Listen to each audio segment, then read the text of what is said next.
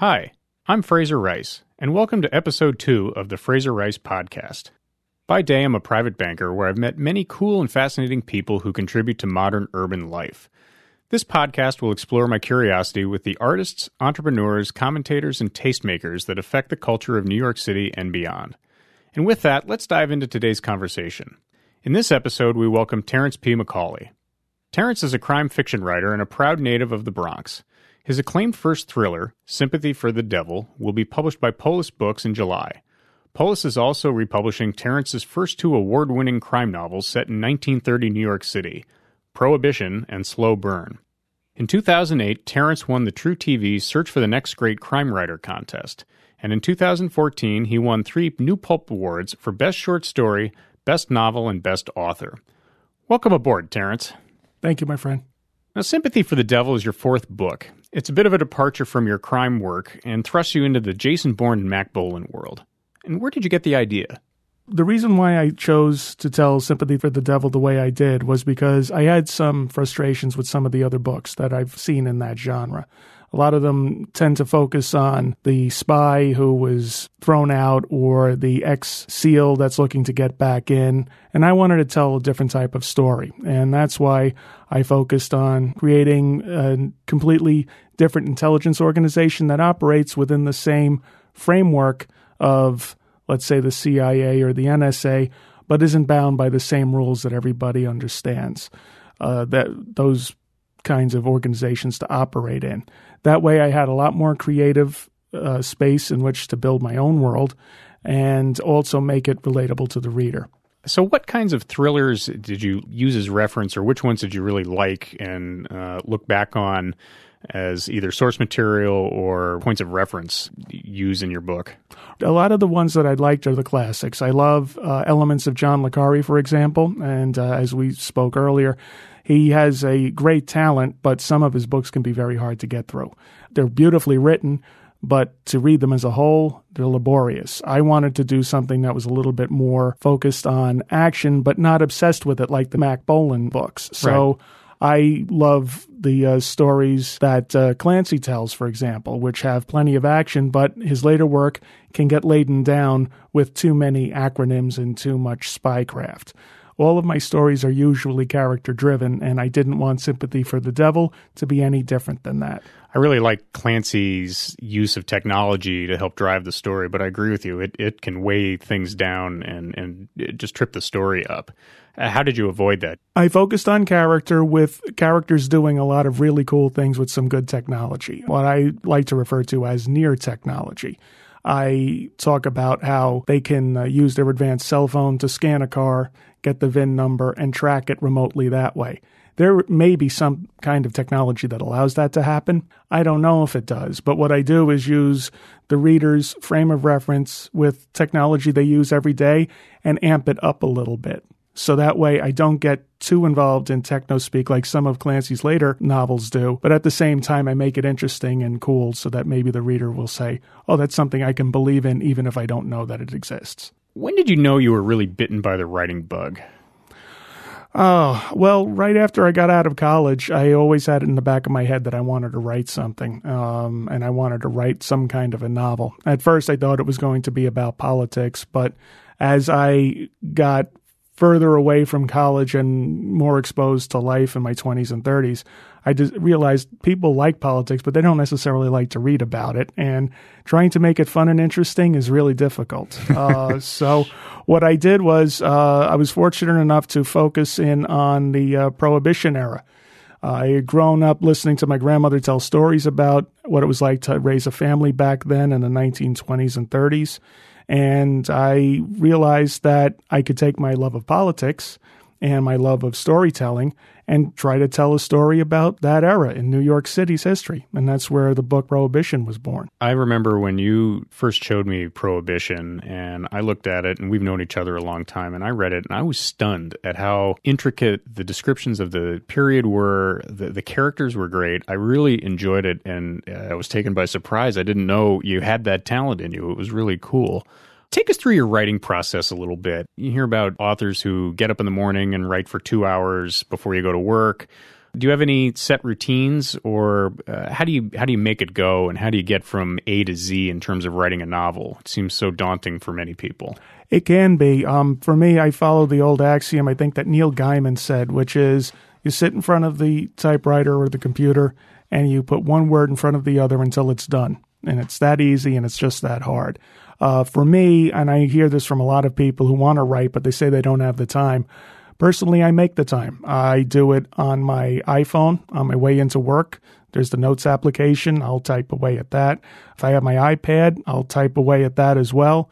And then I spend the weekends when I don't have the chores to take care of. I will spend the weekend on the porch doing that, or up in my private writing area, taking all the things I worked on that week and pulling it together into one cohesive area. It also happens to help that I don't have any hobbies.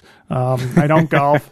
I smoke cigars occasionally, and I write all weekend. So it helps that I can devote my time to my craft that way. So for the book writing process, how long does it take? For Prohibition, for example, it took me 2 years. And for Sympathy for the Devil, my latest one, it took me 6 weeks. It all depends on what I'm working on and the nature of it. Like for Prohibition, I did a lot of stopping and starting because of the research. Right. Because I wanted to make sure I didn't just rehash what we've seen in Public Enemy or Little Caesar. I actually wanted to get a feel for the era. For Sympathy for the Devil, I had it gesticulating in my mind by quite a bit because of all the Edward Snowden stuff that was going on and all of the various scandals with the NSA and CIA and spying and things like that. So for that was a little more top of mind. So it took me not as long to write that one. So for me, it was 6 weeks for the first draft and probably 3 months total for the entire thing to be done. It seems doable. It's just a function of putting one foot in front of the other. Yeah, exactly right. It's that, and it's also having a passion for it. I know that in everything I've ever written, there's always been a dull point where I say, I just wish it was over, or I can't stand this scene, or I'm sick of these characters. A lot of people give up there, but for me, the secret is powering through that for the sake of the story and the overall plot. To get back to the technical aspects a little bit, how do you research the gadgetry and the electronics and things like that go into Sympathy for the Devil? Did you have a group of people that you leaned on to make sure that the references worked and were accurate? I did a lot of research in newspapers, reading about some of the experimental stuff that you might read on Drudge or on other places where they say, Big Brother is going to be watching us and here's how. And I also focused on iPads and cell phones and known technology and just tried to jazz them up a little bit. Like I said earlier, with near technology, where I take a logical leap where you don't have to, the reader wouldn't have to necessarily spend a lot of time wondering whether or not this was possible. Like I have the main character use a souped up cell phone that's tied in to a entire private closed network that has access to almost every other network on the planet. Now, a couple of years ago, smartphone technology like that might have been difficult for people to grasp. But these days, I'm hoping that they'll be able to make the leap. And so far, when people have read the book, the technology hasn't bothered them at all. They actually think it's kind of cool. Well, it seems like it harkens back to Blade Runner in some ways. You look back at that movie in 1982, and a lot of it seemed pretty fantastic, and then all of a sudden, a lot of the concepts that took place in that movie seem to have come true, and hopefully some of that happens in yours, or maybe not. If we're getting spied on and looked at and otherwise being tracked by a bunch of erstwhile intelligence organizations, maybe we don't want that. Exactly right. And also what with the technology, I didn't want it to distract from the main focus of the book. So I wanted to make sure that it added to the book but didn't serve as a distraction at all. So one of the really cool things about Prohibition, your 1930s era book, was the just vivid descriptions of the New York neighborhoods, which I really liked. Just for a New Yorker, it was really nice to be able to visualize what was going on, and the vernacular in that really worked. And you go into a lot of detail in the New York neighborhoods that our hero James Hicks navigates. What makes you so good at observing these details? I grew up in a family full of storytellers. I had the good fortune of having my grandmother, like I mentioned earlier. She had a very interesting life, and she had a lot of great stories to tell. I also had two uncles who were Catholic priests in New York City, who were in inner city parishes. And one of my uncles was actually the prison chaplain in the Bedford Hills Correctional Facility. Oh, my hometown. Know it real well. Not from personal experience, thankfully. Thankfully, yeah. And don't pick up any hitchhikers along the way, especially these days. And also I had an aunt who was a nun who was also a high school principal. So on the holidays, I used to have an awful lot of great stories being told around me. And I was young, so I didn't have anything to contribute at the time. So I became a good listener. And that has helped me become the type of writer who pays attention to detail without being absorbed by it. And that helped me with Prohibition. I could do the research, and instead of sticking in something cute for the sake of it because I uncovered it in my research, I knew what I could put in there that would add to the story and the plot. Wait, that leads into my next question, which is really, how do you write dialogue? Prohibition especially has a lot of 1930s vernacular. You'd have to go back to James Cagney movies and things like that to really get an idea of how people spoke, I suppose. I don't know. But when I read the book, it really came out and felt authentic to me. Does that just pop into your head? Do you read and watch old movies to make sure that the cadence and vernacular works? Or what other methods do you use to make that work in prose? Well, for Prohibition, I would read a lot of the pulp stories that came out at that time and make sure I took advantage of what I knew worked and what didn't work.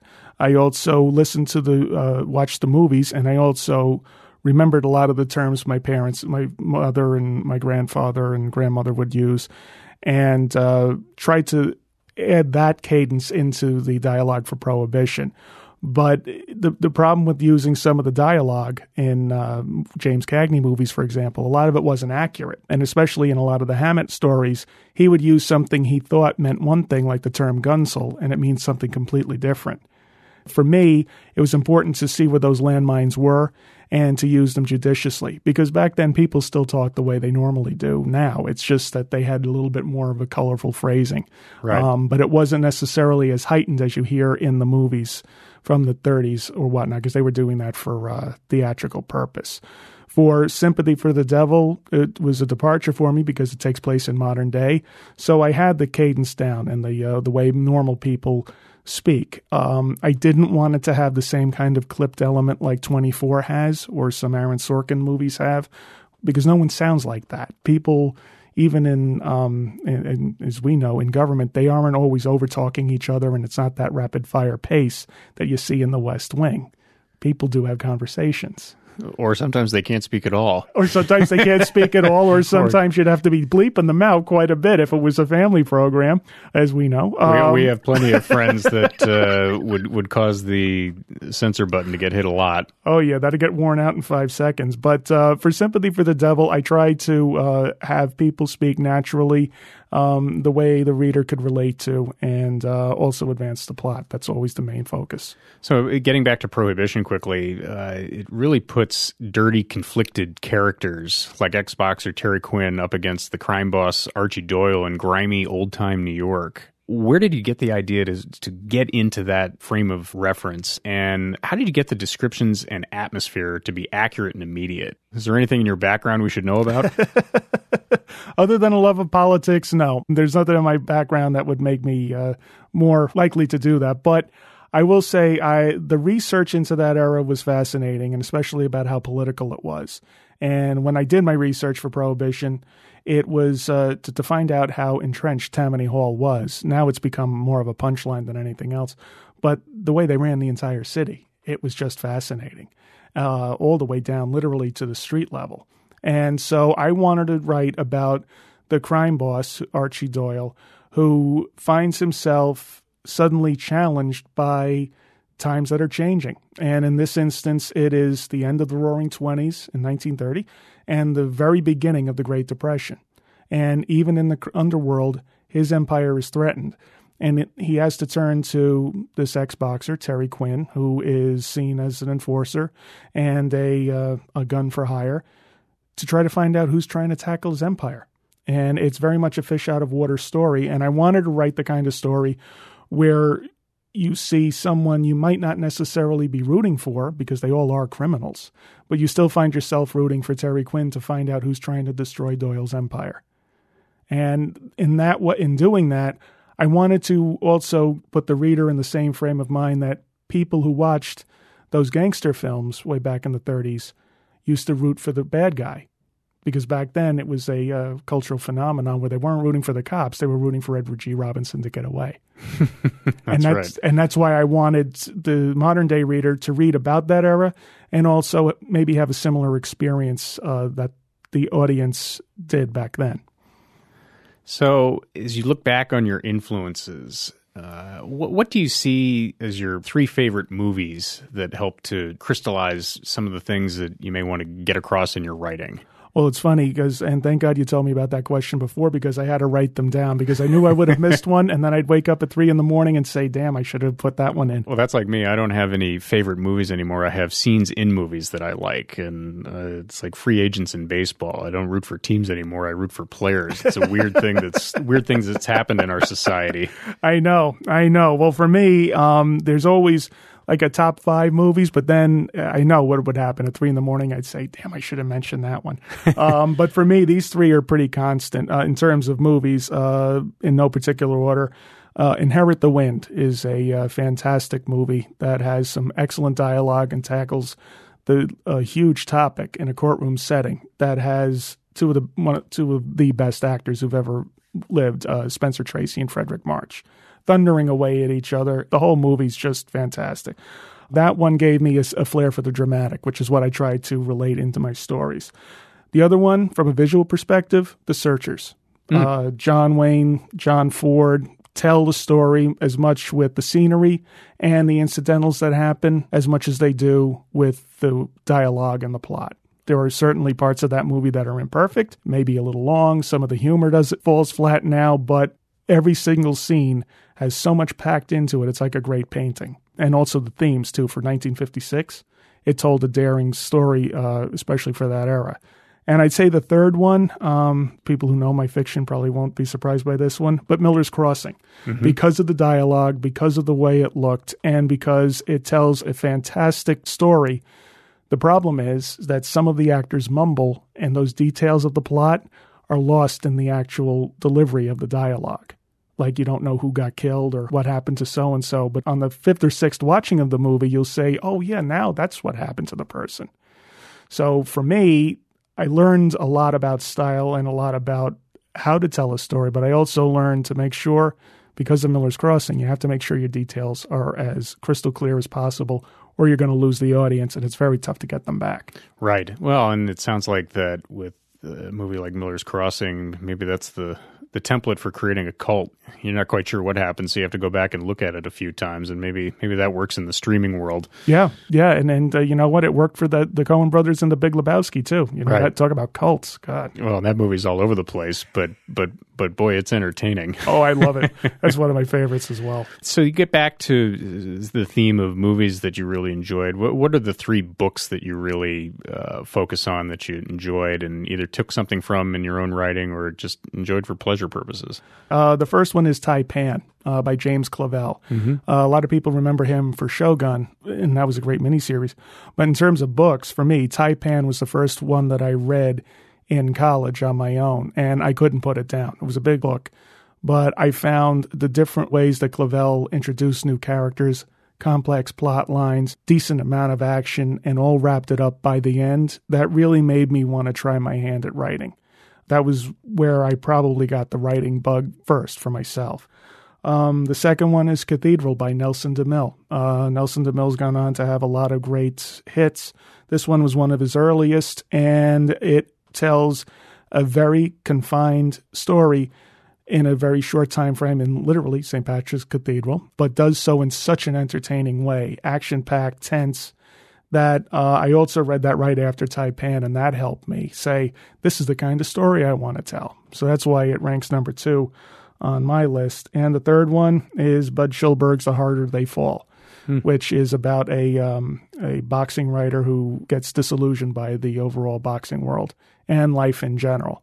And that was one of the few stories that I was reading that I missed my stop on my train because I was right at the end and I had to see how it ended. And the ending, I had a book hangover for days after that one.